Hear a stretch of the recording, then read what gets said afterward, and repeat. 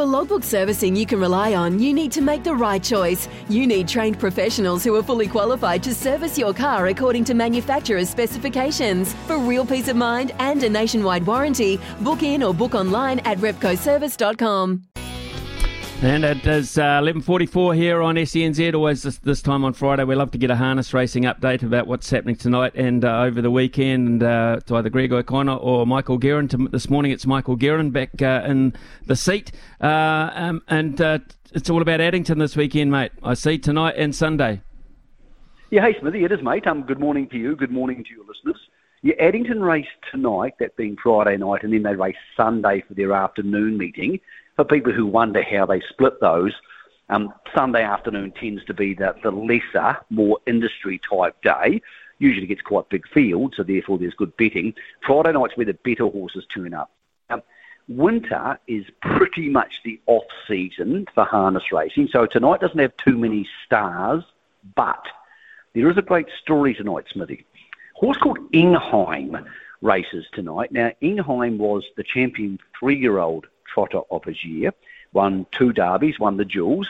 He's a horse who was absolute top class, ran second at the top level as a 4-year-old, then got a slight injury. Now, not an injury that hurts a horse, it just means it can't run that fast. Smithy, it's been 3 years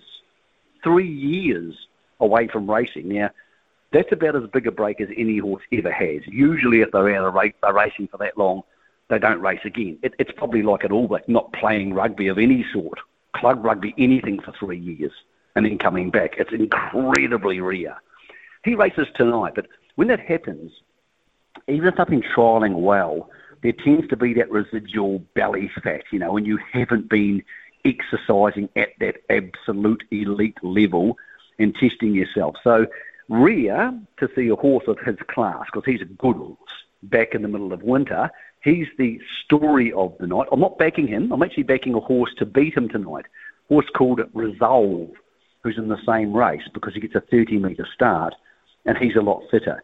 But the story of the night is Ingheim at Addington, and to see whether after 3 years, physically he's still there, and whether his ambition levels are there.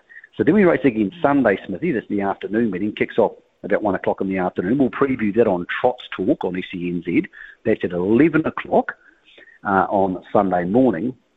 And over in Australia, we have a lot of New Zealand-owned horses at their big Queensland Carnival. They have a huge carnival there in winter, their biggest one of the year, with races up to $350,000. So lots of New Zealand-bred horses there, no New Zealand-trained horses, but plenty of horses with New Zealand ownership in Queensland.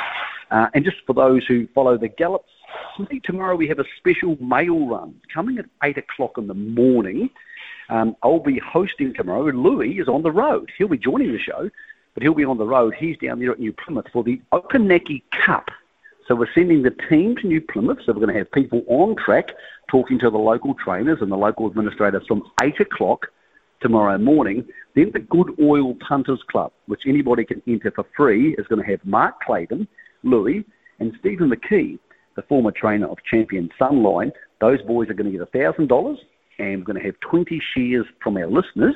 You can just join that in the morning between 8 and 10 by listening to the show, and they'll be punting at the track in New Plymouth for Okanaki Cup Day. So SENZ heading to the regions for a bit of fun with an outside broadcast tomorrow, all day, coming in, racing on your station tomorrow from 8 o'clock in the morning. Good on you, Michael. Thank you very much for all that information. Look forward to that sentimental comeback tonight. That'll be fascinating. I'll keep an eye on that. And have a great weekend yourself. Sounds like you're going to be very busy. Thank you. Well, I think you will be this afternoon too, Smithy, when the All Blacks announcement comes out. So you enjoy yourself too, brother.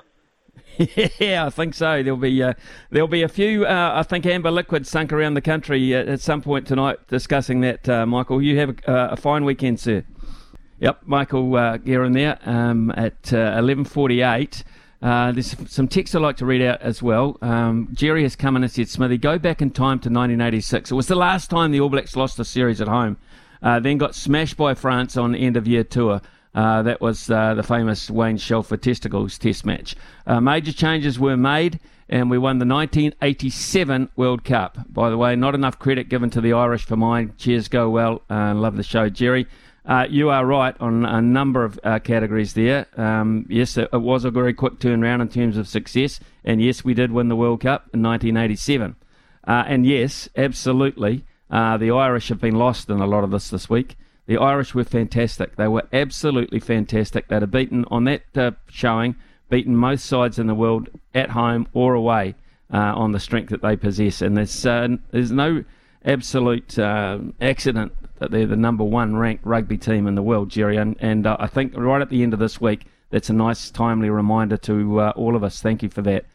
Smithy, is the Tall Blacks big man Sam Timmins, the progeny of former Highlanders lock Brendan? Yes, he is. We had Sam on the show at the just before the start of the Sal's NBL this year. Of course, he's playing for our SENZ team, represented team down there, the Otago Nuggets. So we spoke to Sam, and he, at school level, decided he'd go the basketball way instead of following the old man into rugby. If so, how could we, if we had him in the All Black line-out? Well, yeah, we certainly need something in the All Black line-out. We'll find about that this afternoon. Don't forget, at 1:30, Staff will have the team for you, and then at 2 o'clock, we're going to do the press conference as well, all through Staffy's show. So it'll be a really strong rugby show this afternoon, and the reason why is quite obvious. Terry has also said, morning Smithy, the turmoil that the ABs are in bears similarity to the 1992 season under Laurie Mains. Laurie alienated a lot of the country with his selections and his vocal feelings about previous coaches and their selections. Things were so bad it led to the crowd at Athletic Park booing Foxy when he took the ground for the ABs against the World 15. Laurie then took the ABs to Eden Park and lost to the French, and the local crowd were actually cheering for the French. Mains was given another chance, and he ended up taking the All Blacks to the Rugby World Cup in 1995.